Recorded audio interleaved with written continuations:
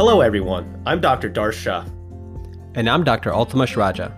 And welcome to Medicine Redefined, a podcast where we will explore the often overlooked but necessary components of health, what we consider to be the fundamentals. We will investigate topics and practices that can give you and your patients the best chance to optimize a healthy lifestyle. It's time to move the needle forward and put the health back in healthcare. Okay, welcome back to the Medicine Redefined podcast. You are all in for a treat today. Now, if you've been a listener for a while, you may remember our guest, Dr. Jade Wu. She featured in episode 47. And if you haven't been here that long, I highly recommend checking out that episode, possibly first before this one, because in episode 47, Dr. Wu does an extensive job in terms of explaining how sleep works, the foundations of sleep, talking about quantity and quality, as well as going over the common misconceptions when it comes to insomnia versus sleep deprivation and how to think about sleep hygiene so that we can all hit our bed with maximal relaxation and making sure that we wake up less groggier than we usually do. So if you don't know Jade Wu, she is wearing many different hats. She is a researcher. She's got a PhD. She's board certified behavioral sleep medicine psychologist. She is now an author. She's a podcaster, and she's also a mother of 2 children. So why does all that matter? Because as you're going to see in this episode, she is an absolute excellent communicator. So throughout this episode, we're going to start out by recapping insomnia versus sleep deprivation. Obviously, sleep is getting a lot of attention right now, and deservedly so. But I tend to see a lot of people use the terminology wrong, especially when they're trying to explain data. So Dr. Wu is going to recap a little bit about the terminology. We're then going to touch on how sleep affects different lifestyle factors, our cognitive ability, our cardiometabolic health, for example. And then we're going to deep dive into perinatal time period. So what should pregnant mothers do to improve their sleep? How should partners be sleeping? How do we sleep train children? How do we think about postpartum depression? What is the link between depression and sleep? So we're going to have all those questions answered for you in this episode.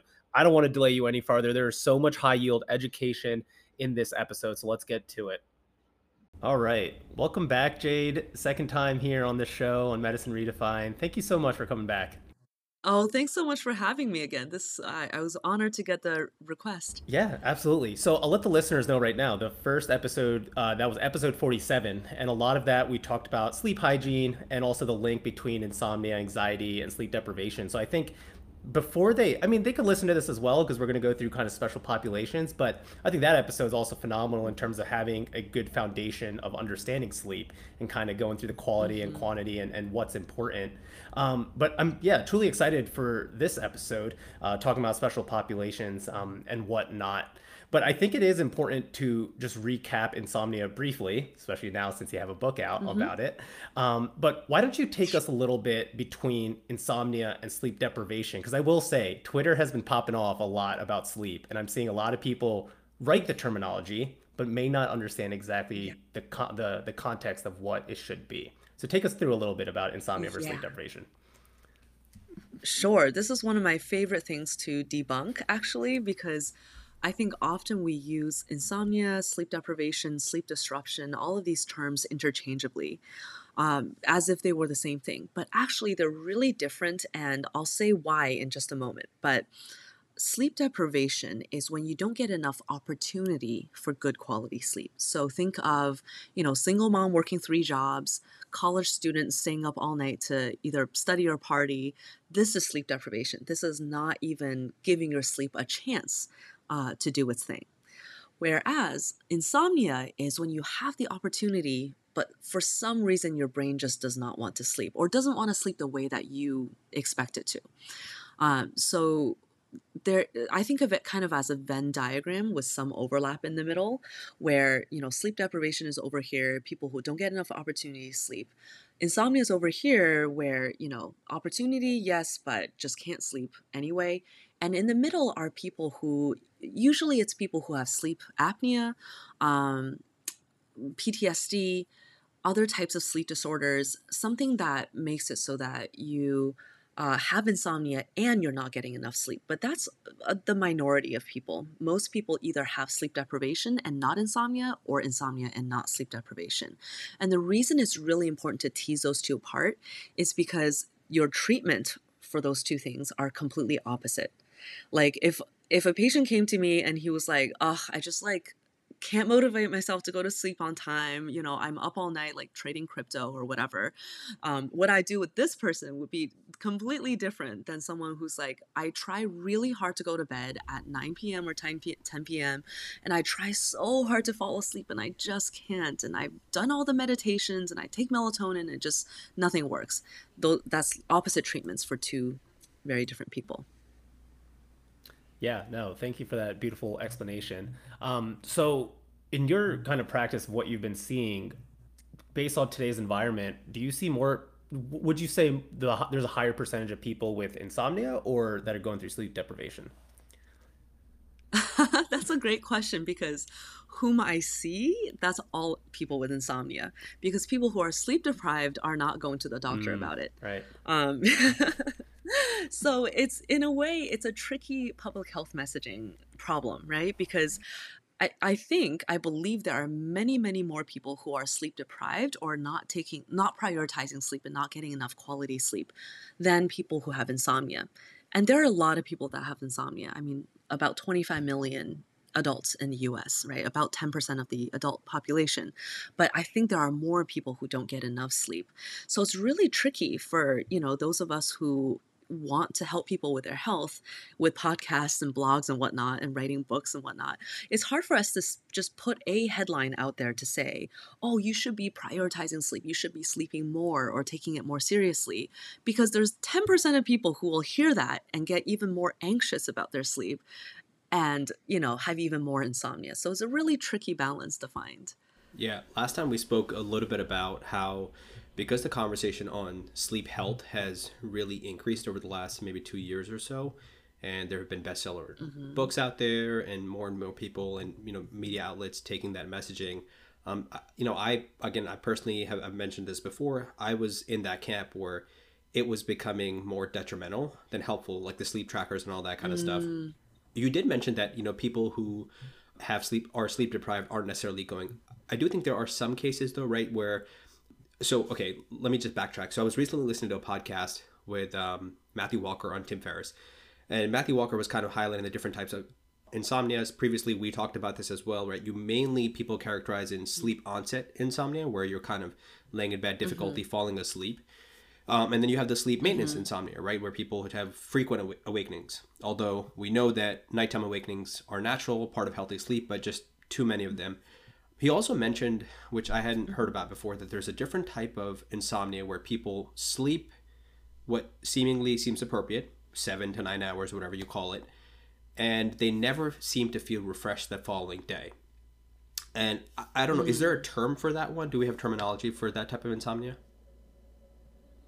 Well, okay, so he's not wrong. He's not wrong. But I think when we take a step back and look at insomnia and the etiology, like where it comes from, how it works, all of these types of insomnia are actually pretty much the same thing. I think it's a little bit of an arbitrary division between sleep initiation versus sleep maintenance, sleep, paradoxical insomnia, primary insomnia, secondary insomnia. All of these types of insomnia actually boil down to the same mechanisms. It just so happens that for some people, depending on their chronotype, depending on their lifestyle, depending on their circumstances or physical surroundings, are having more trouble at the beginning of the night, or they're waking up frequently, or they're staying awake for a long time. Those are the two main types, you mentioned there. And then the people who don't wake up feeling refreshed, that that may or may not be insomnia. So that could either be insomnia where someone has trouble falling or staying asleep on some nights, but not on other nights. So a lot of my patients will say, oh, I'll have 2-3 nights in a row where I hardly get any sleep and it's just awful. And then I crash on that third or fourth night and I sleep for 9 or 10 hours, but I still wake up feeling not refreshed and groggy, almost worse than I felt when I went to bed. It could be that kind of situation. Or it might be someone who doesn't have insomnia, but has sleep apnea or has periodic limb movement disorder or some other type of sleep disorder where their sleep quality is not good. Their sleep is interrupted very frequently, but so briefly that they don't actually remember waking up. So, sleep apnea is someone's waking up every 2 minutes to breathe, but so briefly that you don't remember any of those awakenings. They're never hitting deep sleep. So, of course, they're waking up feeling groggy and unrefreshed. So that particular presentation, I would have to do a little more assessment to figure out, is this insomnia? Is this something else? What's going on? But yeah, that would be a fun puzzle to tease apart. Yeah, and I think it's a challenging puzzle for sure, right? I'm glad you brought up the sleep Mm-hmm. quality piece of it. And before you mentioned how anxiety and stress can certainly contribute to that. I also find that, Mm-hmm. again, that individual, the 30-year-old trading crypto at the middle of the night, or just the executive, highly functioning individuals, medical students, Mm-hmm. ourselves, who tend to Yeah. have a lot of anxiety, which can be beneficial in many of the things that make us very, very good at our jobs.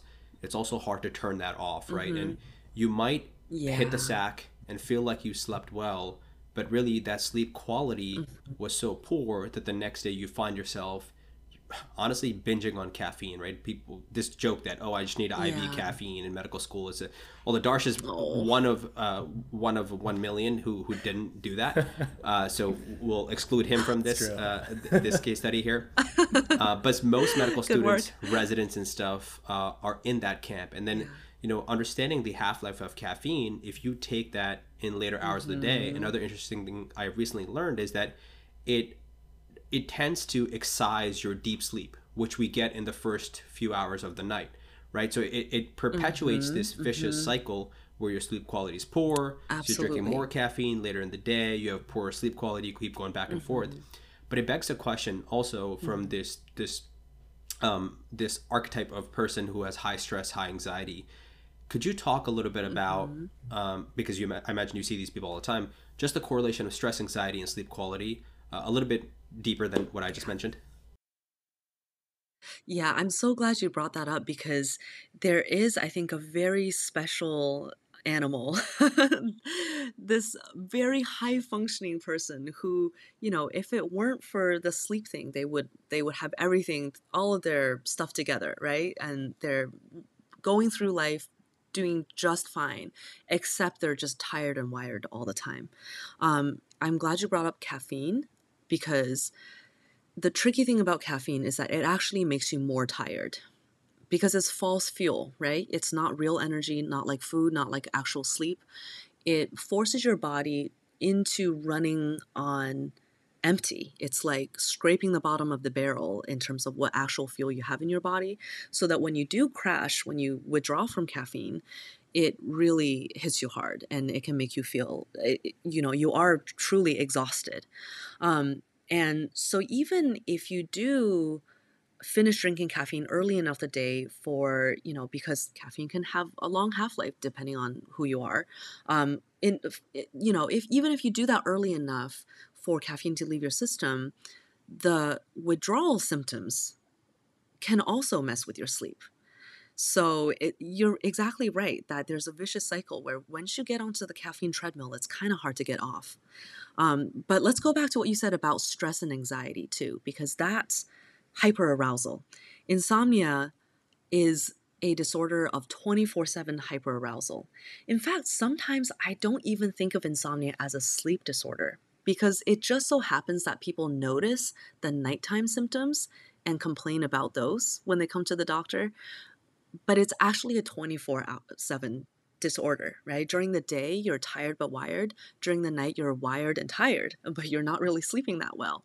So it's like this, our biology is designed such that we have our 24-hour rhythms, and ideally, our rhythms have high peaks and low troughs. So big contrast between day and night. We should be very energetic during the day and very restful at night. But what's happening when we have 24/7 hyperarousal is that kind of everything gets blunted.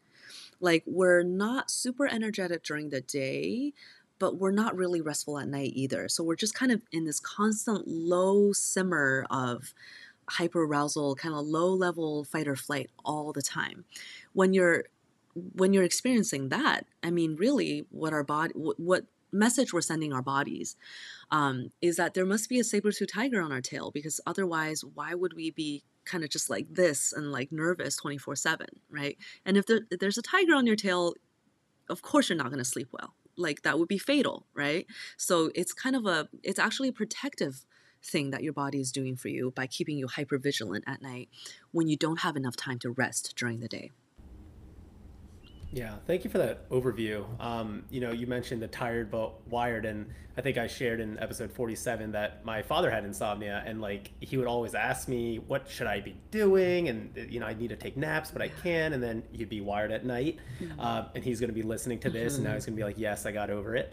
But it's very interesting because I remember him telling all the sleep hygiene, and then in 47 he kind of debunked that, saying, actually these patients don't need the sleep hygiene, but more of the CBT or the psychotherapy in a way, talking about narrowing the window and then adjusting the times. But one of the things, in correlation with anxiety is also like a cognitive aspect to poor sleep, right? And I think obviously the reason sleep has become more and more talked about is that we're seeing this bi-directional relationship with physical activity and emotional regulation, cognition being one of them. So we know that when you're sleeping at night, the brain is going through a process of kind of getting rid of metabolic waste, recharging, kind of refueling. When people complain of poor cognition and not being able to focus and concentrate, do we truly understand exactly why that's happening? Like what it is with poor sleep that's causing people to kind of have that brain fog? That's a great question. It is a bit of a mystery, actually. And just to give you an example of how complicated this question actually is, there are studies looking at, uh, you know, um, let's say 20 people, and putting them through sleep deprivation and then testing them on different types of tasks. So you may not be surprised to hear that some people are more resilient than others. Some people get sleep deprived and they're just like, okay, no problem. Let me just do these things and breeze through them. So, there might be that colleague or, coworker or whoever, who says, I just need 4 or 5 hours of sleep. Maybe they're not wrong, at least not on the short term, right? But some people struggle a lot more. They're a lot more sensitive to sleep deprivation. But people can have um, people can be differentially sensitive to different types of tasks. For example, you might completely fall apart at a reaction time task after sleep deprivation, but be totally fine with decision making or working memory, for example. So it's really hard to actually trace what is going on because we don't even have our handle on whether and when and to whom it happens. Jade, the other interesting thing about the resilience piece of it, I also find that resilience diminishes over years, right? And I don't mean substantially like over 30 or 40 years. I think about when I was an undergrad, 19, 20, 21 years old, and I'm studying for whatever test comes up, organic chemistry every 2 weeks or any physics or something. My preferred mode of studying was pulling all-nighters 3 nights before, like many others. And I did, I did okay. Now, if I go 2 nights without sleep, I honestly feel like, my brain has aged 30 years and I'm not that much older, Oh. far from undergrad.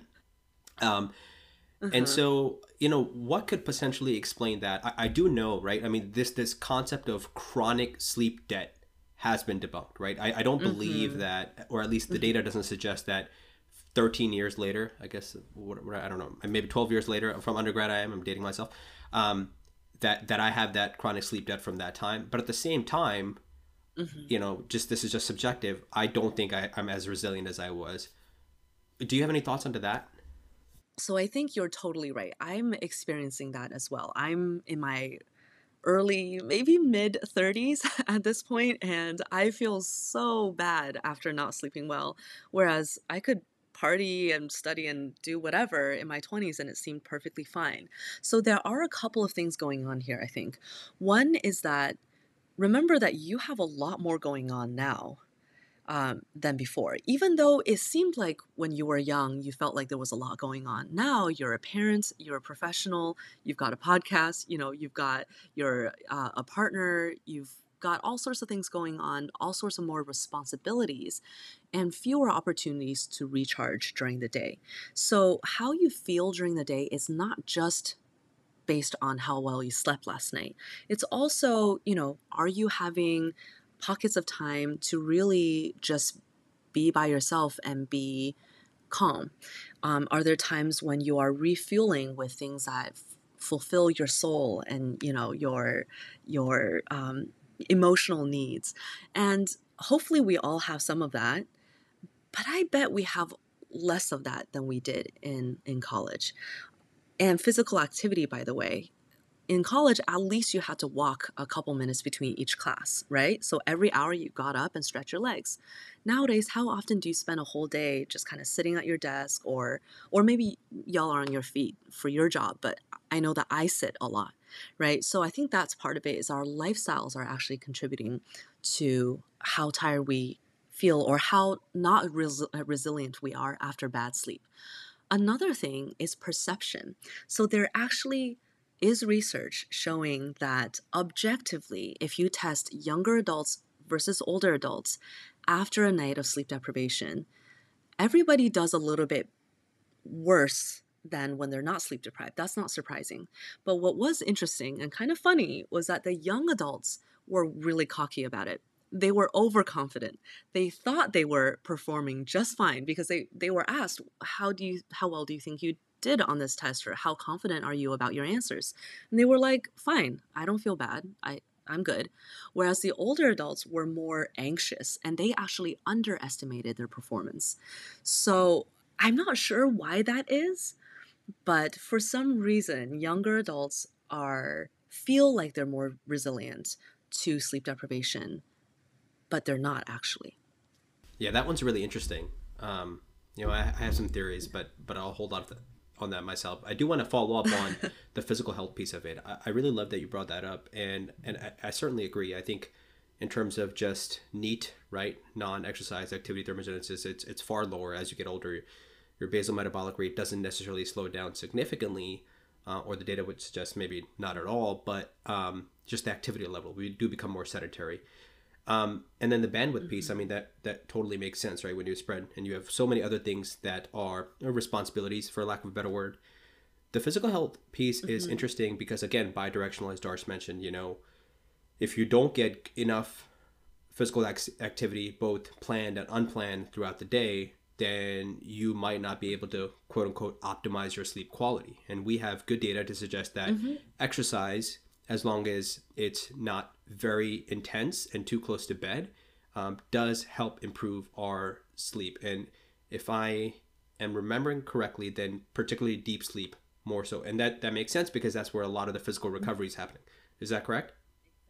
Yeah. Exactly, correct. And good news, there's actually updated research, I believe a systematic review, so we're pretty confident about it, showing that even moderate to vigorous exercise within 2 hours of bedtime is okay. Yeah, awesome. Yeah, so I love that because now I can tell people literally exercise anytime, because between your responsibilities and lack of motivation and rainy days, like just whenever you can squeeze it in, even if it's right before bedtime. Some exercise is better, or some exercise at less than opportune time is better than no exercise at all, right? So exactly. I love that. Yeah. But the other interesting thing, when we flip it, and you probably see this a lot, right? When people are coming to you and they're not getting good sleep quality, again, they're not sleep deprived, maybe it's more insomnia, and the struggle is, well, if I'm not getting enough sleep quality, I don't know if I have time to exercise. Shouldn't I be spending that time working on my sleep, right? In fact, and there were times when, again, I was sleep deprived throughout residency and stuff, and I would have this struggle if I had a bad call or multiple bad calls or an intern year where I might gotten less than 5 hours sleep on consecutive days. And the question was, do I go to the gym? Do I get some exercise in? Or do I skip it and do I just, try to, quote unquote, catch up on sleep? And I'm wondering what your thoughts are on just kind of that conundrum. That's a very good question. I definitely do see patients who struggle with that exact same problem. I would say sleep opportunity is more important than exercise opportunity when we're talking about like you're going on multiple nights without enough sleep. It's my hierarchy is like oxygen, water, food, sleep, and everything else after that. So sleep is pretty high up there for me because I think if you don't have enough opportunity to sleep, you're really not going to do anything else really well. So even if you end up hitting the gym, your workout is not going to be that great, and your next day's functioning is not going to be that great, and you're not going to be able to get as much out of the sort of me time that you're spending by going to the gym. Whereas if you use that extra hour or two to give yourself more opportunity to catch up on sleep, then it's much easier to kind of get back on track with your exercise routine after that. However, if you have insomnia and you've always had plenty of opportunity to sleep, and the issue is just that you're having trouble falling or staying asleep, and you're not lacking opportunity, then absolutely go to the gym because, going to bed an hour earlier is just going to backfire. So again, opposite advice depending on the situation. Yeah, I love that. I put you on the spot there a little bit, but I think you nailed it. I think for me, my thoughts have developed into, as you suggested right there, context really matters, right? What kind of problem are you dealing with? And then the other piece of it, let's just take the lack of opportunity in the sleep deprived individual, which is what we were, which is what we're going to talk about for new parents, something that's been an interest of both of ours personally. And, for that, it's really an art, right? And so it's not about me, but what I would just say when I talk to other people is it doesn't necessarily have to be, the exercise doesn't necessarily have to be the same workout regimen that was planned before, right? We could just do any type of movement or maybe a mobility workout or just move, right? We know that the benefits of exercise, again, are just, you have a myriad of benefits in terms of cognition, physical health, metabolic health, which is also the case for sleep, right? Speaking of metabolic health, we have studies of how just a couple of nights of sleep deprivation can significantly disrupt your endocrine hormones to decades later than there should be, right? Testosterone, estrogen specifically.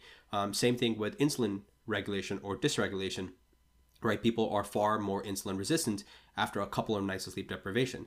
And it doesn't stop at that, right? When we're talking about the perinatal period, I mean, poor sleep is related to hypertension, gestational diabetes, preterm birth, even C-sections, all these kinds of things that are going to matter a little bit further in the conversation.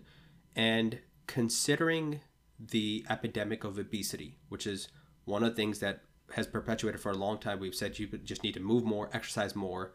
And I think a lot of people who do exercise do it for a couple of reasons, but one of them is, they want to feel good, they want to look good, right? To combat that obesity. And if you're doing that, but you're not getting your sleep in order, understanding everything that we do, and I haven't even talked about the piece of dysregulation of your emotions and binging and cravings and all that piece of it, it's going to be very, very challenging to accomplish your goals of good health, good function, really whatever it is. So I think that is really, really piece. I like the hierarchical thing that you said, and especially the context thing. I think that's clutch. I so agree. I mean, I'm no expert in metabolic health and all of that, but I think in any domain of health, if you're trying to improve your health but your sleep is not in order, I mean, that's kind of like, paddling down a river with like a broken oar. I mean, you can paddle as hard as you want, but it's just not going to be efficient, not effective, not sustainable in the long run. So yeah, I very much agree with that. Awesome. So let's talk about combating sleep deficit or disruption in times of high stress. Again, we're not necessarily talking about insomnia. We're talking about the lack of opportunity now. And, I couldn't wait to get back on with you because the last time when we ended the recording, you mentioned a developing interest of yours, or I'm not sure, if that was ongoing for a long time or that was a recent thing, but perinatal sleep. You were very interested in this. And at the time, I probably had a 3 or 4 month old. I can't remember exactly when we were recording. Slow. There was no sleep to be had for me. And I wanted to get the recording on immediately. And since then, you've had another one, right? Congratulations of your own, right? You said it's almost 1 year old. So I am interested in learning all about the perinatal period. And then also, we could translate a lot of those lessons to other professions, other areas in life where people don't have enough opportunity for sleep, right? Military, medicine, other healthcare professionals, et cetera, et cetera. But before we do that, let's take a step back. Let's just define what that term perinatal sleep means. And I'm even interested, like, where did that interest come from? Well, research is me search, right? As soon as I got pregnant and started to lose my mind from all the sleep problems I was having, I was like, oh, I need to look into this. Because turns out, even when you're a board certified sleep specialist, they don't really teach you about perinatal sleep. You have to really dig and really dig to get to learn what you need to know. So fortunately, things with my second child so much better now that I kind of knew what I was doing. So if it was that hard for me, I imagine it's very hard for people in general. So I really, really do have a strong personal interest in helping, especially moms, but also dads, all parents to sleep better during this period. So perinatal just means the time around when a birth happens, right? So that's like pregnancy. And I would even extend that a little earlier into the trying to conceive period because a lot of folks are, doing IVF, IUIs, and those times can also really be challenging for sleep. So that whole time period before the birth and of course postpartum and into the first year or so, I would say, is a very vulnerable time for sleep for parents. So I'm really interested in that 2-year-ish window and longer depending on how long someone has tried to conceive. Sorry, did that answer your question? I kind of forgot what you asked. No, you nailed it. Thank you. Okay. That was good. So one thing I was curious about was the physiology of sleep, right? Is there anything that changes once a woman becomes pregnant that either disrupts their sleep or tries to help their sleep? So much changes. So let's start with hormones, right? So you're probably very aware that there are several hormones that increase dramatically in a woman's body when she conceives, even within the first few weeks. HCG, progesterone, estrogen are like doubling every couple of days. And it's just mind boggling how much hormonally we change in our bodies.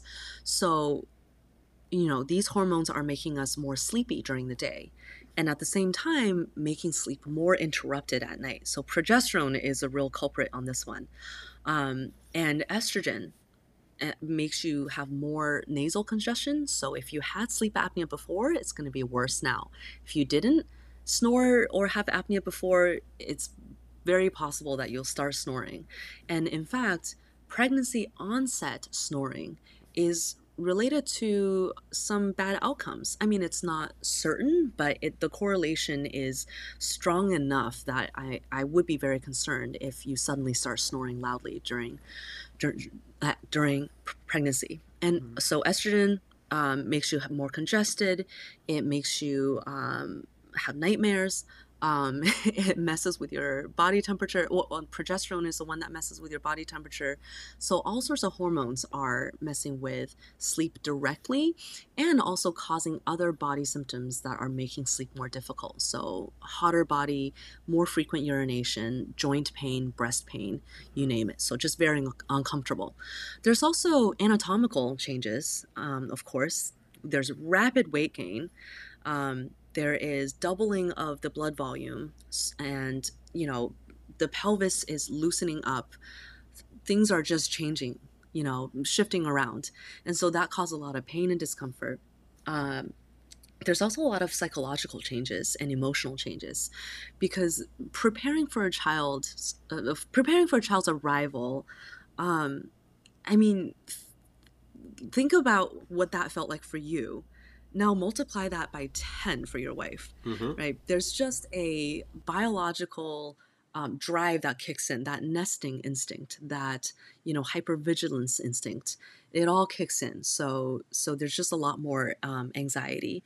And that's part of why there tend to be more nightmares too, and insomnia during pregnancy. So, I mean, I could go on, but basically everything changes physically, emotionally, hormonally, so yeah, a lot can mess up sleep during pregnancy. Yeah, no, the emotional part is particularly interesting and challenging to deal with because I think we just don't talk about it enough. Depending on Hmm. the statistics, anywhere from 1 in 4 to 1 in 3 women have a miscarriage at some point, right? At least in this country, I think. Something that's just not well known. I mean, I only recently learned about that. And you brought up the IVF, other fertility issues that people have. So you have all that anxiety. And whereas for the male partner, father, it might just be a lot of excitement because you're ready, you're planning, you're thinking about the future. But I think for the mom, until you get to that 12-week mark, but really, really after that, far after that, until the baby gets there and even beyond, you just have that anxiety. If you've been in that camp where you've had a miscarriage before or you had a process that was prolonged and infertility issues and stuff, it's really hard to enjoy. And then you got all the physiological things that you're talking about. Again, and then the lack of discussion, the lack of awareness, lack of knowledge, that just kind of compounds how difficult that process can become. So I think that Hmm. that's hard as well. Yeah, absolutely. I trained during residency at the Duke Fertility Center, just for a part-time rotation, and that was just a really eye-opening experience for me. I mean, I had no idea how any of that worked before. Um, and none of my patients were sleeping well. I was there providing emotional support, psychological treatment. And I mean, there's only so much you can do when someone is dealing with something so existentially. Uh, I don't even know how to describe it, but it's all, at the same time I was rotating through the cancer center. Mm. And let me tell you, the cancer patients had an easier time emotionally Mm-hmm. than the infertility patients, just because you're on a monthly roller coaster of excitement, dread, and then disappointment, and then all over again, and you're just on tenterhooks all the time. You're grieving and working really hard and going through hormonal treatments all at the same time. Nobody was sleeping well. Yeah, and I do think that that's kind of like the support piece of it too, right? At least a small part. And I'm just kind of taking a stab at it, and I'm not qualified to speak on this at all.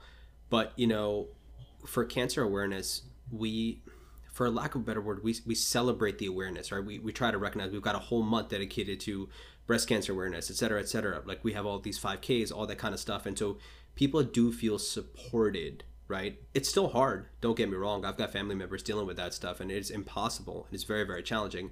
Yet people in those fertility clinics, they almost feel ashamed. They feel inadequate, right? And so that's not something that is discussed as much. And when it's not, you don't really have support. And I think this phrase "suffering in silence" comes to mind for a lot of women when it comes to that, and that's a difficult place to be. So I can totally see that.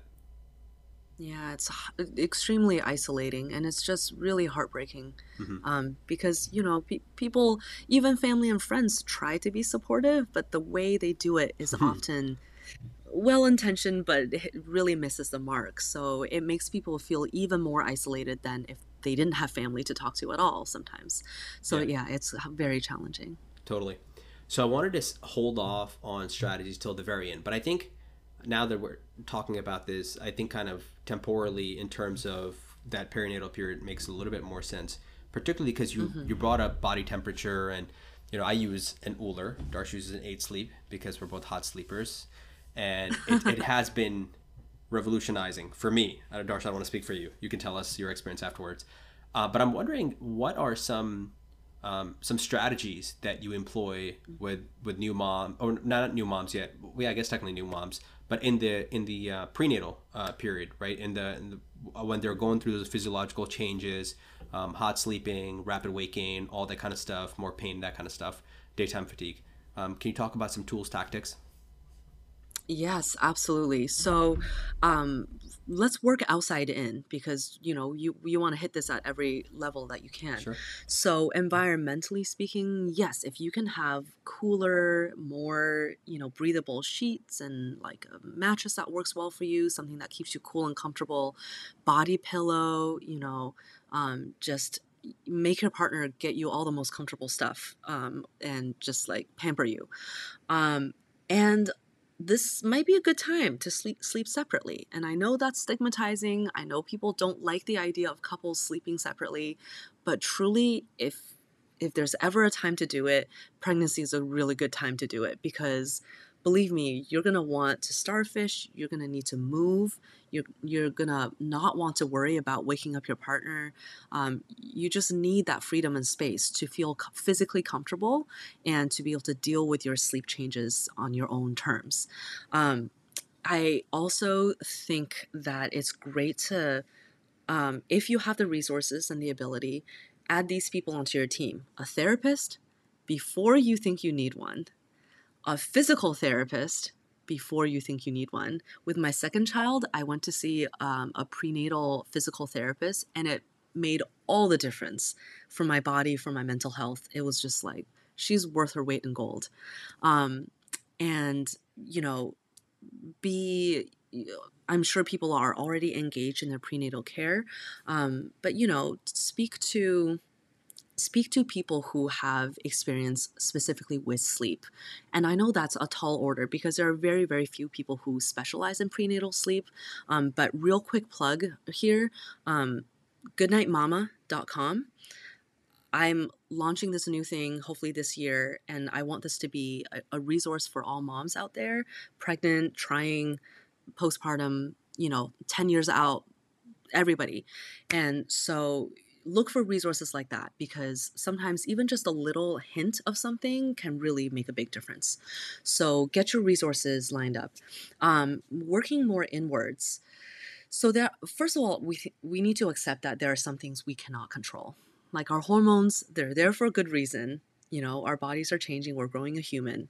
So we have to accept that the being hot, being congested, all of that is just, we can't really change that. But what we can change is our relationship with sleep if we feel that that's starting to get rocky. So what I mean is we want to be extra flexible. We don't want to be rigid, because things are changing so rapidly during pregnancy that what works for you one week may be totally off base next week. So don't hold too tight and fast to the 8-hour rule or the 7-hour rule or the, I go to bed at 10. I'm a 10 p.m. bedtime person. You may not be. You may need to go to bed at 9. You may need to go to bed at midnight.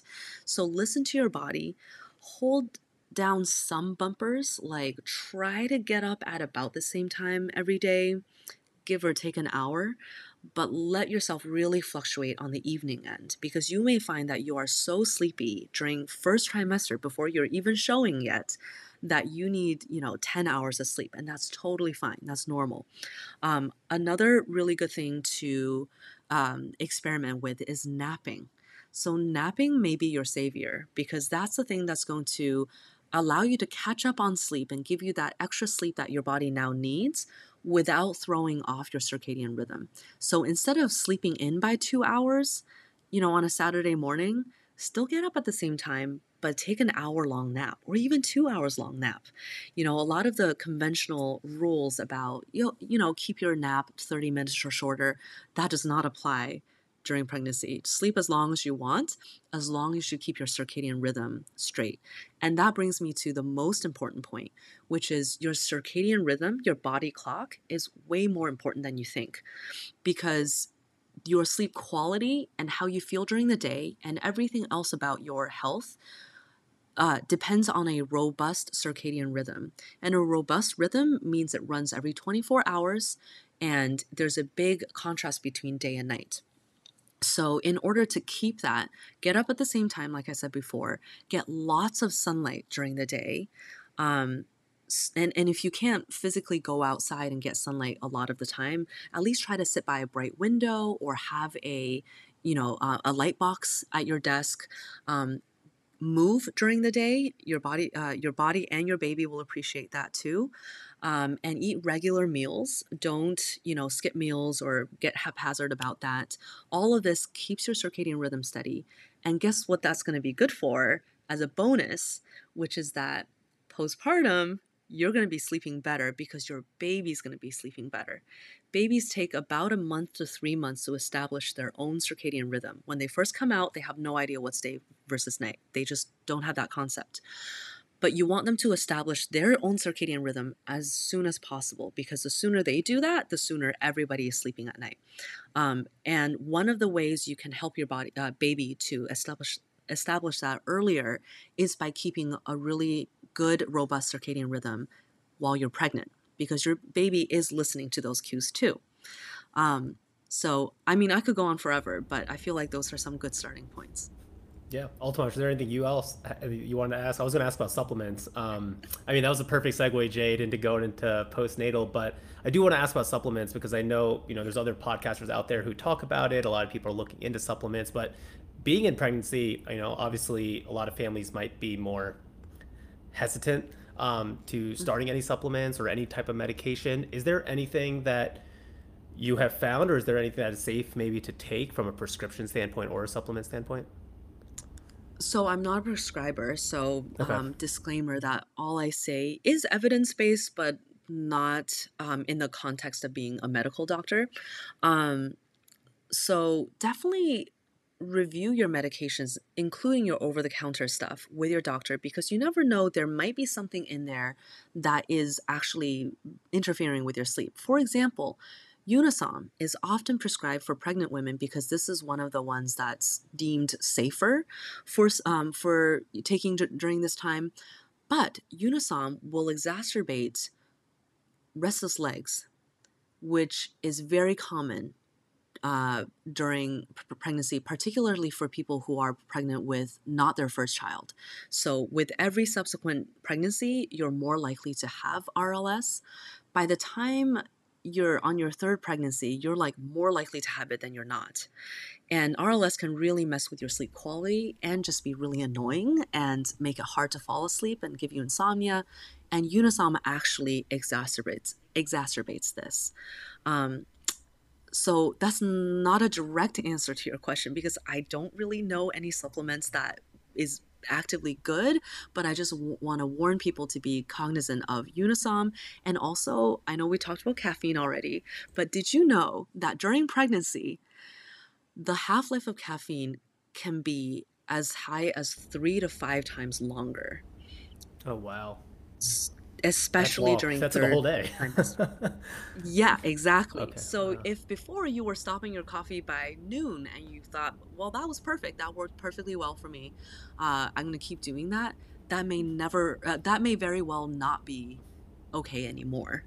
Um, so I know that's a really hard pill to swallow for people who really love their coffee, but if you're in your third trimester and you're not sleeping well, there are probably many reasons, but let's, examine coffee as one potential one. Do we know why the caffeine metabolism slows down?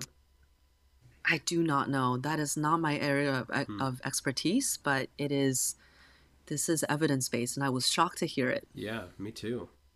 Good Yeah. thing I never have to get pregnant, because that would make it very challenging. So let's shift over to let's fast forward. Let's hope that all through trimesters we had a smooth delivery, happy baby, happy mom. Let's talk about the postnatal hmm period, and this is where selfishly we can jump in and we can talk about partner fatigue as well, very much so. Yes. And because you did mention you work with parents, not just moms. What are common things that you tend to see, challenging periods? Talk a little bit about the postnatal period, frequent awakenings, all that kind of stuff. Yeah, so the postnatal period is very challenging for sleep. I mean, that's the honest bad news that I think people should be aware of before they get there. And it's hard for both the birth giving person and partners, caregivers, but obviously most so for the person giving birth, because again, there are hormonal changes, there are physical changes, there's pain, recovery, um, lactation for many people. Some people are recovering from major surgery if they had C-section. So there's just a lot of factors going on, not to mention the fact now you have a baby who does not have a circadian rhythm and needs to eat about every 1.5 to 2 hours at first, or even more often in those newborn weeks. So the major challenges are lack of a circadian rhythm for caregivers of this baby, uh, lack of sleep continuity and poor quality sleep due to many factors, including hypervigilance. So I don't know if you had this experience of being the dad, but I know that I am just very, very sensitive to noises that sound even remotely like a baby crying. Like I have chickens in the backyard. If a chicken squawks, I'm like, is the baby awake? So you did not have that experience? No, it's funny that you say that. I do think, I mean, my wife is just hyper aware of it and I'm not. Yeah. And interestingly, I am an incredibly light sleeper.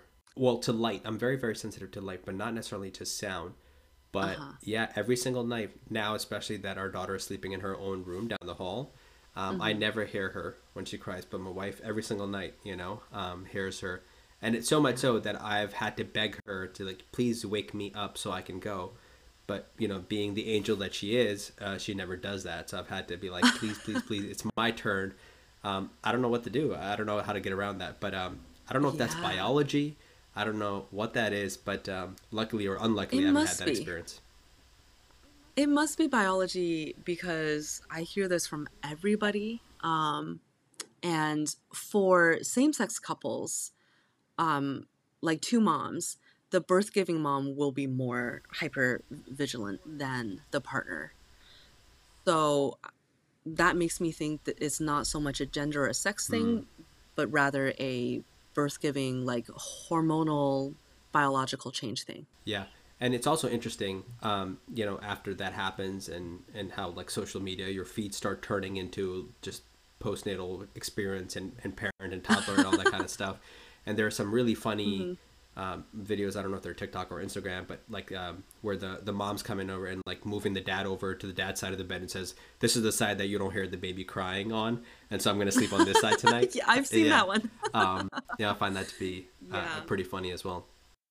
All right, so let's talk a little bit about, since you brought it up, right? Of course, the challenge has. Well, actually, I want to backtrack. You mentioned that is it 3 months or so that the baby starts developing their own sleep 1 to 3 circadian rhythm? months, somewhere in that One window. to three Hmm. months. So that begs a question, right? I mean, so this concept of chronotype that we've talked about before, that you brought up before, and for those who are not familiar, it's like night owls, morning larks, that kind of stuff. Is that like a nature versus nurture thing, right? So that one, we know that kids, as they're developing, and children, they're malleable in terms of their beliefs, everything, what they're learning, languages, et cetera, et cetera. And I'm wondering if we can kind of influence and shape their circadian rhythms as well. Or are they genetically hardwired to be either night owls later through the night, morning larks, that kind of stuff? So all babies are morning people. I am so sad about this because I am not a morning person. And goodness gracious, I have tried to make my kids into Mm. more of a night person to be more like me so that we can all, be aligned. But I had to make myself a morning person. I was telling Darsh this before we started recording that I use blue blocking glasses at night. I use bright light in the morning. I do all these things to force myself to become more of a morning person because my kids will not budge. They will magically wake up at 6:30 no matter what happens. Sometimes 5:30. So kids are just biologically hardwired to be morning people and they will remain morning people until about 14, 15, like post puberty. When once they're an adolescent, especially into their late teens, they will become a night person, and college too. And then mid 20s, they'll start to like mellow out a bit to be more of a conventional chronotype. And then from there on, people kind of branch off into what they're going to be. But pretty universally, as young kids, like the younger you are, the more likely you are to just be hardwired to be whatever you are for that stage of Yeah. life. Why is that the case though? Because society clearly favors morning larks, right? I mean, in fact, night owls have been a significant disadvantage throughout their professional careers. And I remember my roommate, I might have mentioned this before, in medical school, where he felt like his best time to study was between 10 p.m. and 2:30 a.m. And I remember the mornings when we had 7:30 exams, it was like I was dragging this kid out, and he was just like half asleep, literally. And I was like, my God, I don't know how this is gonna go for you. Doesn't look like you're barely awake. I had to like slap him around and be like, let's go, we have a Oh test. my gosh. And I felt terrible for him, but also a lot of other people. But if we all start off that way, where 5:30 is go time, why do some people tend to transition through their adolescent years to being more night owls? Is it just more exposure through the night? I mean, do we even know why? It's a few things. One is just biology. We are just hardwired with genes, with whatever it is that makes us night owls or morning larks. We are hardwired to a large extent. And then in adolescence, I think it's a particularly stormy period for chronotype because not only are they already biologically hardwired to be night owls, they also have their, social media and like light exposure and the demands of school and homework. And I mean, you talk to a typical high schooler and it's like, well, of course they're not sleeping until 2 a.m. They've got homework to do, they've got practice, they've got to catch up with their friends. They're on TikTok for like 2 hours. It's just so it's behavior as well. So, during adolescence, it's kind of a perfect storm. College, yes, as well. I mean, there are just so many things happening at night. I used to start getting ready to go out at 10 or 11 p.m. Now I'm like, hopefully sleeping by then. So it's just lifestyle, your peers, your environment, everything. That is so true. I mean, I remember college going out. You wouldn't get to a club until it was like 11:30 p.m. And now I can't even. I know. Like we be pre-gaming at Right? that point, and now I'm like, oh God, 9 p.m. Can I please go to Yeah, bed? absolutely. I did want to ask about chronotypes. I know I forget who founded the term and the survey, but is that a validated survey? I know there's like a 40 question one. There's also like a mini quiz. But then also I feel like a lot of those questions might be influenced by what you just kind of coined, as the perfect storm of social media and things. So do we know if that's validated? I don't know which survey you're talking about. Is it the morningness eveningness questionnaire or is it something else? It's like a specific chronotype, like that you're either a wolf or a Oh, dolphin the or a sleep bear. animals thing. Oh, is The that? Yeah, Yeah, I've I guess that's heard what it's of called. that. I don't think that's validated because um there is actually no such thing as like five different types, like qualitatively different types of chronotypes. It's a spectrum. I mean, Oh, okay. it's like a bell curve, like anything else.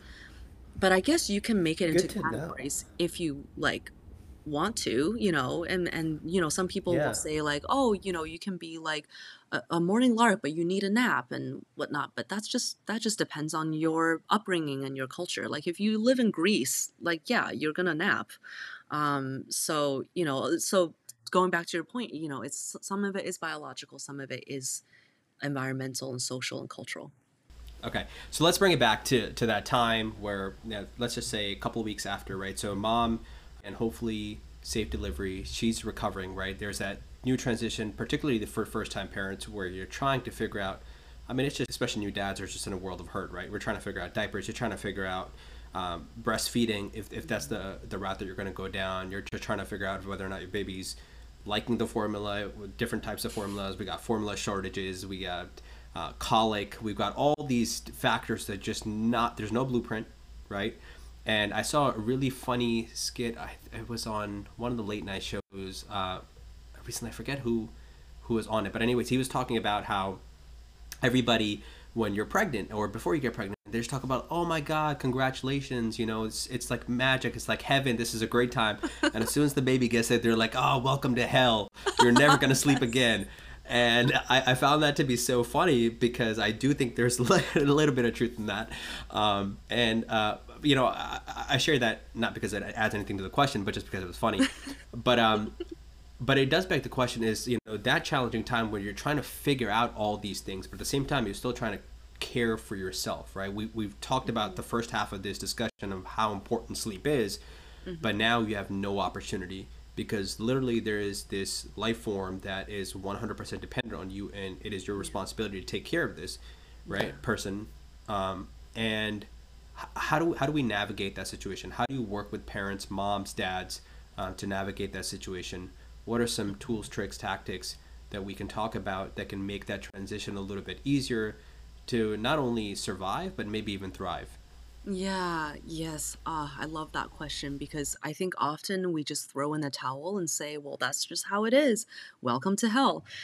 But there are actually some things we can do. So let's start with sleeping arrangements. So the American Pediatric Association, I believe, recommends 6 months of co-rooming with your baby, um, but not co-sleeping in the same bed, at least not during the newborn period. Um, so this presents a challenge for a lot of families because think about you and your partner sleeping in a bed, and then right over there is a baby that wakes up all the time, or even if the baby's not awake, like not fully awake, she's making noise, she's gurgling, she's like startling, she's doing all these weird things, and you as a new parent, you're like, what is that? Is she okay? Is she awake? Does she need something? So there's no need for both of you to be going through that. Now, birth giving mom is going to be more hypervigilant, and non-birth giving parent probably less so. So here's what I recommend: both a spatial and temporal um, strategy to make it so that at least a birth giving mom is getting as much recovery sleep as possible. So here's what I mean: set up your schedule so that you have a, what would you call this, like a two shifts that overlap. So for example, mom might go to bed at 9 p.m and she is completely off duty. Like, unless there's a fire alarm going off, she is not responsible for anything. And she is sleeping in a dark, quiet room by herself. Nobody else is there until maybe, let's say, I don't know, 11 or 12, at which point, dad or partner goes to bed. And then at that point, dad or partner is still on duty so that if the baby cries, dad or partner is watching the monitor or listening for the baby or sleeping in the same room with the baby away from mom. And then that shift switches at, let's say, 1 a.m. or 2 a.m. And then mom is now on duty. So you're both still sleeping, but she's the one watching the monitor. She's the one getting up. And then she gets up early to get the baby up at whatever, 5 a.m., 6 a.m., while the dad or partner is continuing to sleep undisturbed in a room by him or herself. So this way you get the advantage of both partners have at least 2 or 3 hours of undisturbed, like throw in the towel, completely know that there's nothing that's going to disturb them kind of sleep. Because a lot of what keeps us in light sleep is just like back of our mind knowing that we might become responsible for something. Like, have you ever needed to catch an early flight and you set like 3 alarms, but you still keep waking up during the night? That's what's happening to parents all the time. There's constantly a flight they need to catch like 6 times a night, right? So just take that burden off of one parent at a time for at least a couple hours at a time. Have mom go first, because the first 2, 3 hours, as you said before, that's when deep sleep happens. We want mom to get as much uninterrupted deep sleep as possible. So have mom do whatever she needs to, pump, nurse, or if using formula, then it doesn't matter. Do whatever she needs to right before her bedtime so that she earns, as long of a stretch as possible where she's definitely not needed. Pumping versus nursing is a little bit of a tricky issue because surprisingly, breastfeeding actually extends the amount of sleep that you get. I'm not sure exactly how, but my guess is that pumping and feeding a bottle actually ends up taking more time and effort and like wakes you up more and gives you less of that oxytocin than breastfeeding at night. So with my first baby, I pumped so that my husband could give a bottle. And I thought that was me being strategic and smart. But that did not actually work out very well. For second baby, I just nursed. I just nursed. So even during my husband's shift, if the baby needed to eat, he would wake me up briefly for me to nurse, and then he would take away the baby to change her and blah blah blah. Um, and that actually gave me more sleep and better sleep because prolactin gives you more deep sleep percentage, like a lot more, like it doubles your deep sleep. So if you are breastfeeding, lactating, prolactin like keep doing that because that is actually good for your sleep quality. So that's the temporal part. The spatial part is, yes, the baby is recommended to sleep in the same room as one of the parents. Great, but not everybody has to sleep in the same room because we want maximum oxygen for everybody. We want there to be less noise and light disturbance for everybody. So only one parent should be monitoring the monitor or being in the same room with the baby at a time. And then once the baby, and okay, so here's the thing. The official recommendation is 6 months co-rooming, but multiple pediatricians have told me this, and multiple sleep experts, pediatric sleep experts have told me this. It's okay to not co-room once the baby is past the newborn stage. If you don't smoke, if you don't drink excessively, you know, if your baby and you are not at particularly high risk for SIDS, it's okay to not co-room. So work, kind of talk to your pediatrician, do what works for your family. I think a lot of the public health messaging errs on the side of conservative, but it doesn't, not everybody needs to follow it exactly to the letter. Yeah.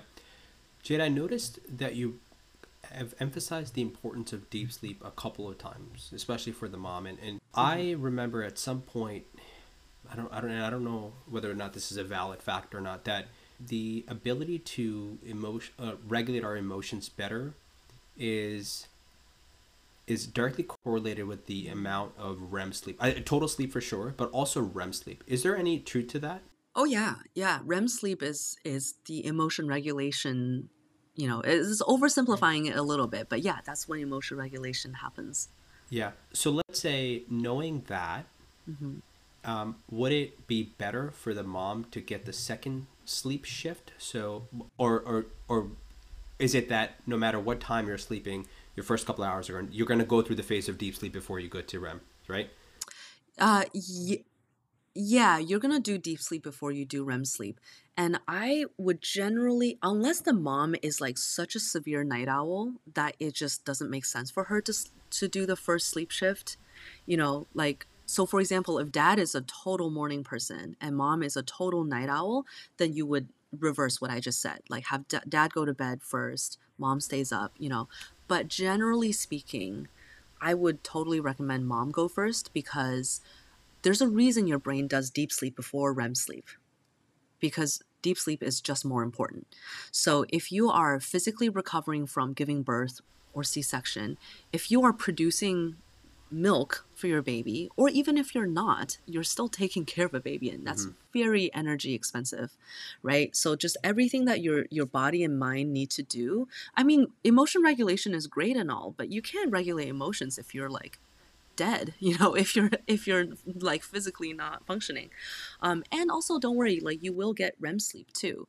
I would rather have sort of more protected, uninterrupted deep sleep bouts, and let REM sleep just happen whenever it does or can, rather than the other way around. Jade, I do want to ask about postpartum depression, right? Something that I just hear that is so common. And, as we talked about earlier, there's not really this vocal group that's coming out and really kind of talking about it. I mean, there is more awareness happening, but do you find that with that strategy of that spatial and temporal spacing, Yep. that women, primarily the moms, are having less episodes or less anxiety? So I'm so glad you brought that up. Postpartum depression and anxiety, super common, as you said, and very, very related to sleep. So, and Right. very, very related to circadian rhythm functioning. So getting enough sleep, getting sleep at approximately the right times, which means primarily at night with naps during the day as needed, uh, go a long way to helping prevent postpartum depression. We know that from cross-sectional research, longitudinal research. We know that if your sleep during pregnancy is better, you're less likely to have postpartum depression. So every which way you slice or dice it, sleep at any time is going to be important for preventing postpartum depression. And an interesting fact, so for a long time, pediatricians and, and everybody else thought that infant temperament was the main driver, or at least one of the main drivers of postpartum depression. So if you had a colicky baby, then the mom was more likely to have depression. Well, yeah, that makes sense. But it turns out newer research has found that if we factor in sleep, like the mom's sleep, then we know that that's what's driving the relationship. So if we statistically take sleep, take sleep into account, then that infant temperament to postpartum depression link disappears, because it's really, it's kind of like the way we would interpret that is, sure, babies can be more colicky or less, but your resilience to colic and difficult temperament is how well you slept. So if you slept well, having a more difficult baby is, you're still protected. But if you didn't sleep well, even a moderately difficult baby might make you feel more depressed.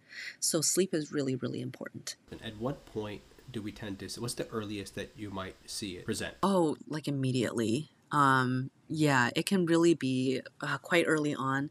And in those cases, it's likely that somebody already had mental health problems to begin with, or depression, anxiety during pregnancy.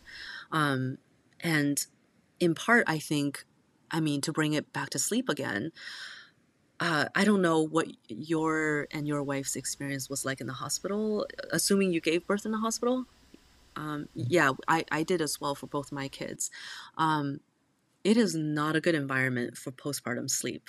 Those first 72 hours are really crucial for recovery, right? Because during labor, first time moms especially are laboring like 24 plus hours.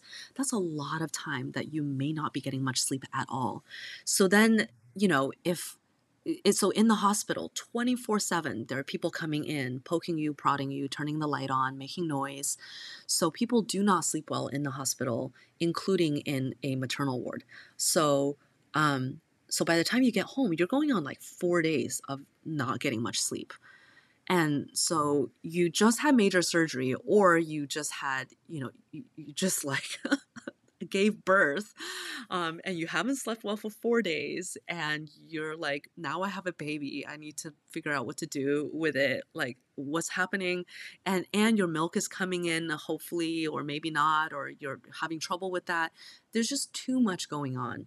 The very least we can do for people is help them to sleep better in those first few days, because in my experience, those first few days actually really can, I don't want to say make or break, but they have an outsized impact on how things go from there. Yeah, it's critical. I'm starting to think I spend way too much time on social media, because there is another video of just talking about OB nurses that will just come in and check on mom and check on baby like every 10 minutes, and then be dropping a clipboard to be like, why don't you get some sleep? I'm just going to check on the baby. And they're back 10 minutes later. I found that to be very funny, because all these things have some truth to them.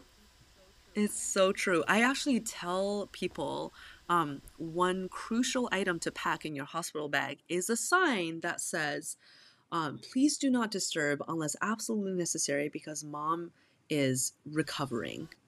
And I say recovering and or sleeping, because sleeping, I don't know, people don't take that very seriously. But when you say recovering, it sounds more serious. So I have people literally plaster that on the outside of their door, and like maybe post, like grandma can come and like post up by the door and play bouncer and just like send people away unless it's absolutely necessary. Work for the nurses that they have to do Not all the time. No, but my birthing center was actually quite good about it. I talked to them ahead of time, and I had my sign, and they were like, totally. There are some times when we do have to come in to make sure everything's okay with baby, but we'll do our best to, like to cluster so that like 3 of us will come in and do all 3 things at the same time, instead of us coming just like every 20 minutes to like disturb your whole hour. And I asked them, like, point me to every single light switch in this room, or just like shut them all off for me, because there's like 15 different lights in the hospital room, and some are hidden like behind the headboard. It's the most well lit room in the world. world. Like just know just tell people that you prioritize sleep and that's super important to you, and like make them prioritize it on your behalf as well. All right, so let's come back to a little bit later in that postpartum period. So you said kind of co-rooming, according to AAP, it's about 6 months. After that, let's just say some parents will start transitioning their children to their own room. And that is hit with another challenge usually. Maybe, that's a time for some milestones. The prevailing theory is that at least during some milestones, people have regressions. I'd love to hear you. I know you've talked about this before. Some might be myths, others might not be. I felt like my daughter had a lot of sleep regressions, still continues to. So I don't know how much merit there is to that. So I'd be curious to hear your thoughts on that. But then also strategies of how we can deal with those type of regressions, but also that attachment that is kind of being severed, right? They're going to a different room. They're starting to recognize who mom and dad are. Mom and dad aren't around anymore. And so what can you say about that stuff? Oh, yeah, this is a very interesting and a little bit of a controversial area we're wading into, because there are just very strong feelings on both sides of the sleep training, whether to do it, when to do it, does it harm attachment, and all of that. So, okay, so first I'm going to say that there is not one right answer for every family. That's just, that just doesn't work. So I respect people's decisions to sleep train, not sleep train, somewhere in between. Although I will say the term sleep training, I think, gets a bad reputation, because really sleep training is the whole process of helping your baby to sleep well. So I think what the thing that people have a problem with is cry it out or extinction based sleep training.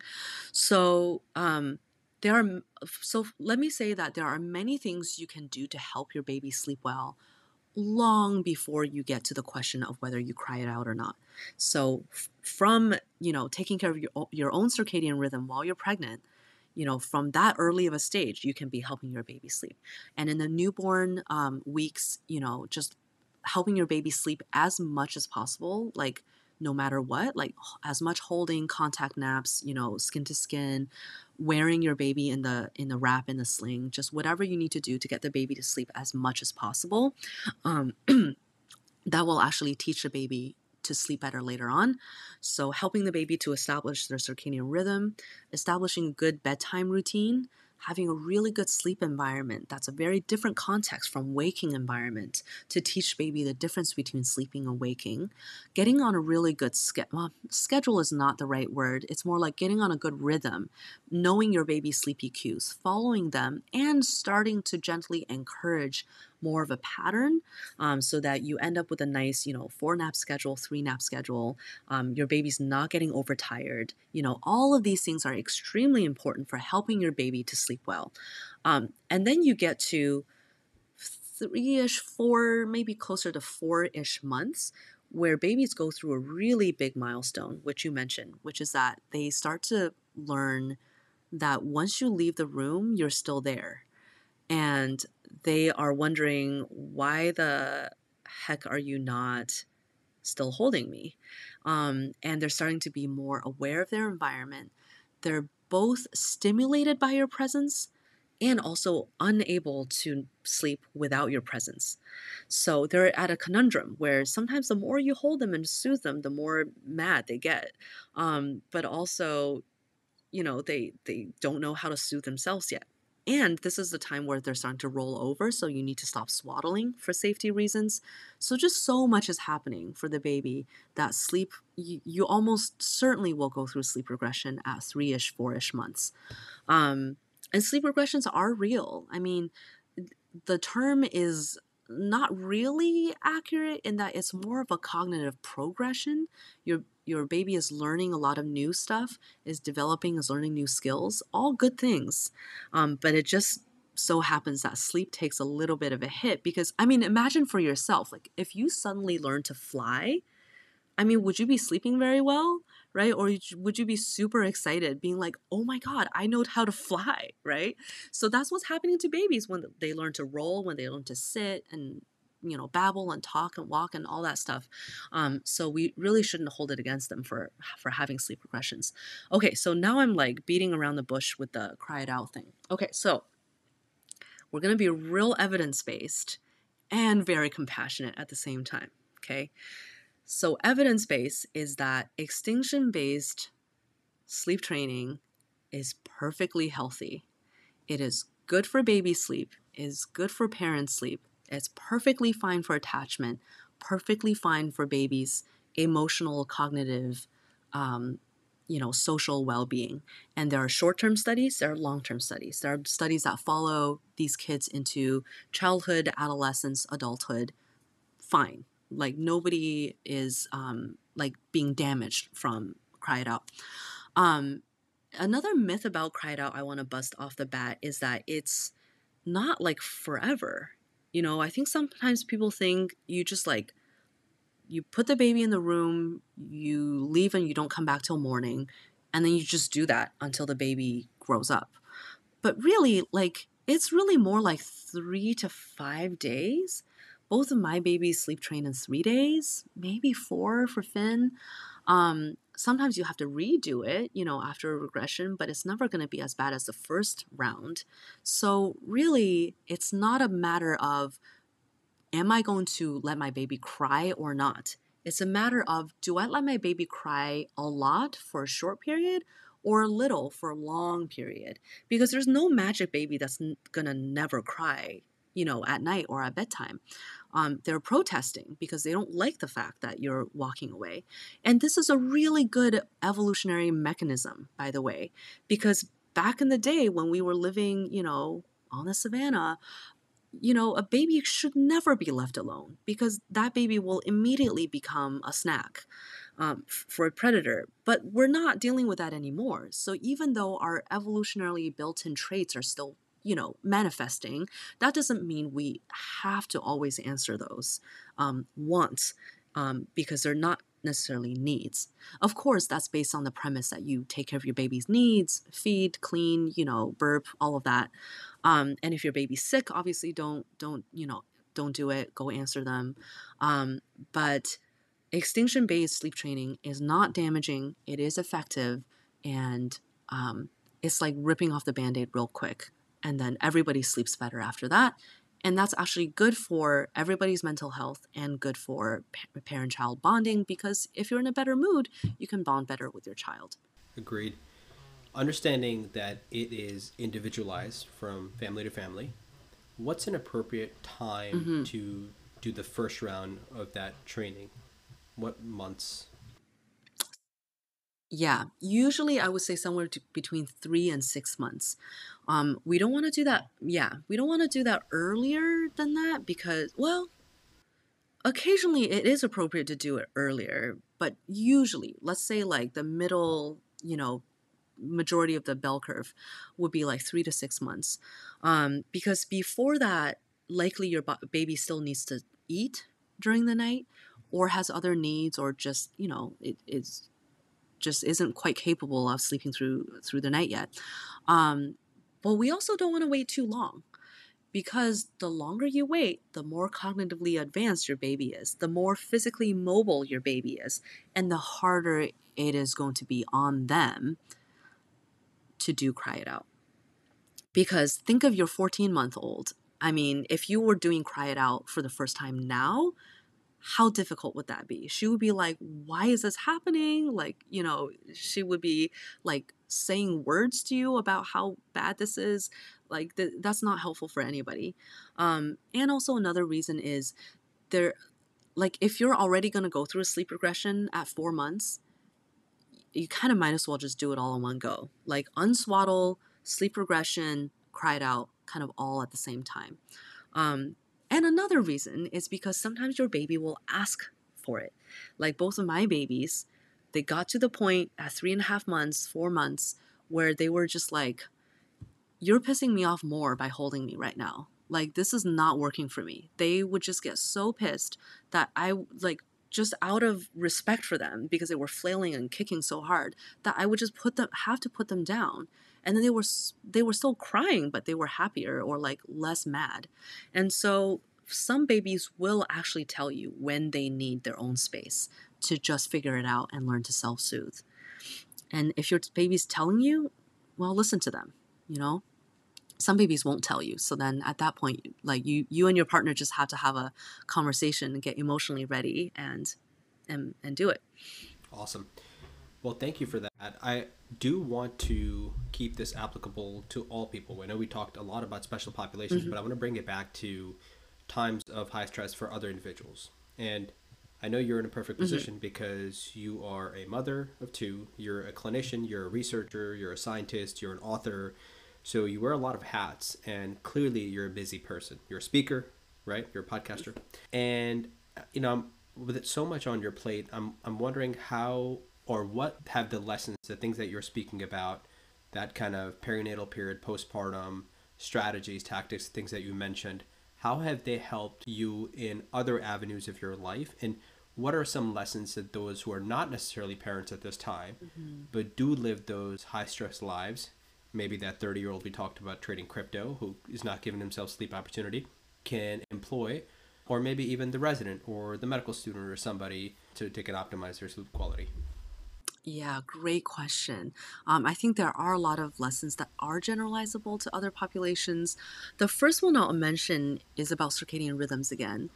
But I say this knowing that a lot of people in the medical field just don't have the luxury of keeping, regular conventional daytime hours because y'all have shift work, right?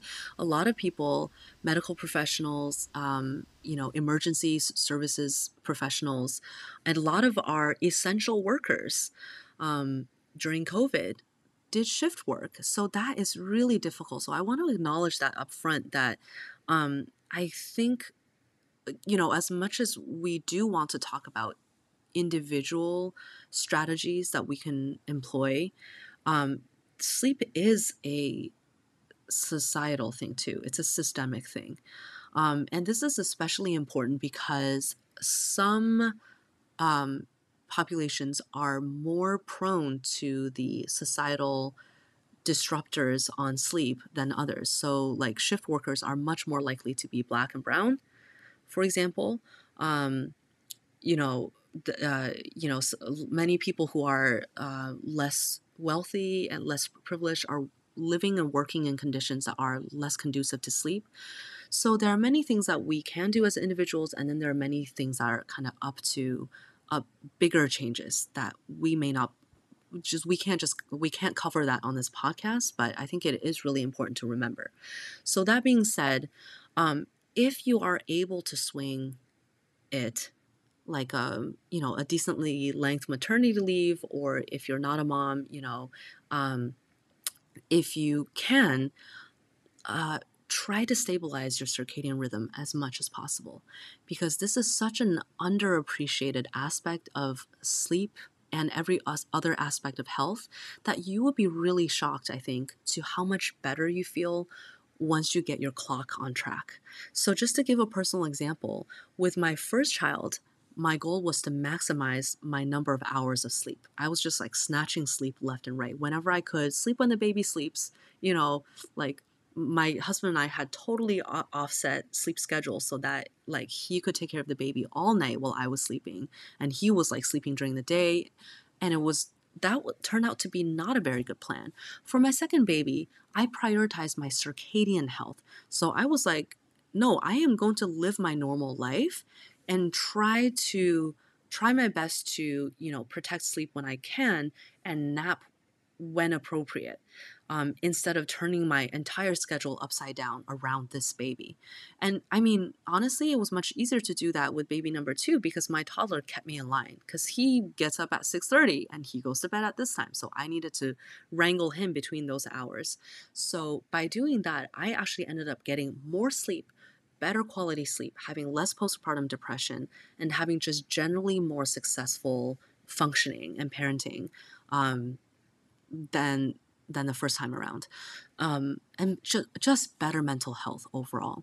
So I think this can be applied to people who, are students who maybe work around the clock, have high stress jobs. There are times when you can't help but do those things that you need to do. But when you can help it, really try to stabilize your circadian rhythm. Get up at the same time every day, including weekends, with a 1 hour ish, leeway, and then nap strategically to catch up on lost sleep, and get lots of light during the day. Activity levels, moving your body when you can during the day, really teach your body the difference between day and night, because that will go a really long way. I love it, Jade. This is super, super, super helpful. And it's so nice to have all these high yield points here just in, an hour, 25 minutes where people can just come to and learn all of Hmm. this. Honestly, I think, Altamash, you can correct me, but I'm sure it's pretty hard to find all this information. I mean, a lot of times you have to go scatter to different websites and things. So I'm super excited to send this episode out to some family that I know is going to be expecting, and that hopefully me and my wife will be revisiting in a couple years or so. But hey, you have a book coming out February 7th, Indeed. and that's the day this will be Hmm. published. So this episode. Yeah. Yeah, tell us about Hello Sleep. Well, thank you so much for bringing that up. So, Hello Sleep is my third baby. I wrote it while pregnant with baby number two. And so, yeah, I'm really excited. This is my um, sort of me trying to speak to all the insomniacs of the world, because there are just not enough insomnia specialists out here. And I know many of y'all are suffering through nights, feeling so isolated, so alone, so frustrated, feeling like there's something wrong with you. There's nothing wrong with you. Your sleep, believe it or not, can be good. It's, you know how to sleep. Your brain wants to sleep and knows how to sleep. We just need to figure out what are the things getting in the way, take those barriers out, and allow your body to get back to doing what it does best. So, yeah, the subtitle of Hello Sleep is The Science and Art of Overcoming Insomnia Without Medications. And I think I put both science and art in there because, well, one, it's very evidence based. This is cognitive behavioral therapy and other behavioral sleep medicine tidbits that are very well backed by research. But I also wanted to emphasize that this is not just a like sleep hygiene list. This is not just a checklist where you go, if I mechanically walk through these steps, my sleep will be better, because there is a relationship building here. You need to rekindle your love for sleep and invite sleep to be your friend again. Because by the time you have chronic insomnia, you've probably developed a strained relationship with sleep that plays a probably a much bigger role in your insomnia than you know. So my goal is to help people um, romance their sleep, have a beautiful lifelong relationship, and be able to sort of roll with the punches that life brings and still have good sleep. So yeah, I'm really excited to put it out there. Amazing. Yeah, no, that's going to be super, super helpful for everyone out there. We'll definitely put the link to Amazon. Is that the only Amazon anywhere else? Can they get that in the bookstores or anywhere? Yeah, lots of bookstore.org, your local bookstore shelves, Barnes and Noble. And you can go to my website, which has kind of a link to all the different sources, and you can choose your favorite place to buy your book. But yeah, thank you. Awesome. So we'll put all the links down there in the show notes. Thanks. Jade, where else can our listeners find you? What else are you up to? So my personal website is drjadewu.com, where the doctor is dr. So my name.com. And I also invite you to check out goodnightmama.com. Currently, it's not quite ready yet, but stay tuned. Sign up for the newsletter.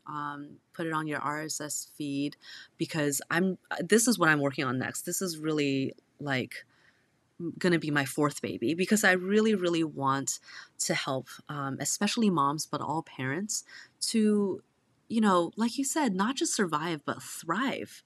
And I think a crucial ingredient for that is sleep. And it's just so hard to find information on that. Even like I do sleep stuff for a living, and I had no idea for my first baby. So I figure it must be hard for other people too.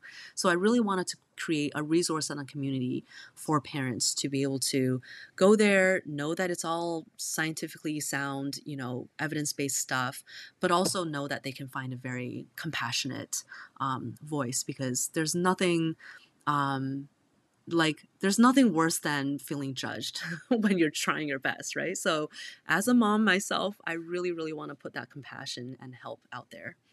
Well, Jade, props to you. I am here just dragging through life because every day my toddler is up one and I'm down negative something. But here you are talking about having your third and fourth baby. So that's awesome. I want to thank you so much for coming on, for educating us, for educating me. There's so much that I took away from this selfishly that I can implement immediately and certainly in the future. And I think a lot of other people are going to find the same. We asked you last time and we'll ask you again, but this one is going to be sleep edition only. And it's essentially the kind of tagline mission of the show. You might remember it's, how do people add the health back to healthcare with the sleep edition? Yeah, I remember loving this question last time, and I still do. So let me say a little different from last time, since we talked so much about perinatal and parenting and children's sleep. I think healthcare should be social. It should be, family systems. It should be community. We should take into account the fact that health doesn't happen in a vacuum. There's so much relationship involved, right? I mean, we talked about just the setup of who's in what room to sleep together makes a big difference for everybody's sleep quality. And we should really know about that and counsel patients about that and just have that be part of the ingredients for helping people to restore their health. Fantastic. Thanks so much, Jade. Thanks, Jade. Thank you. Yeah, thanks so much for having me.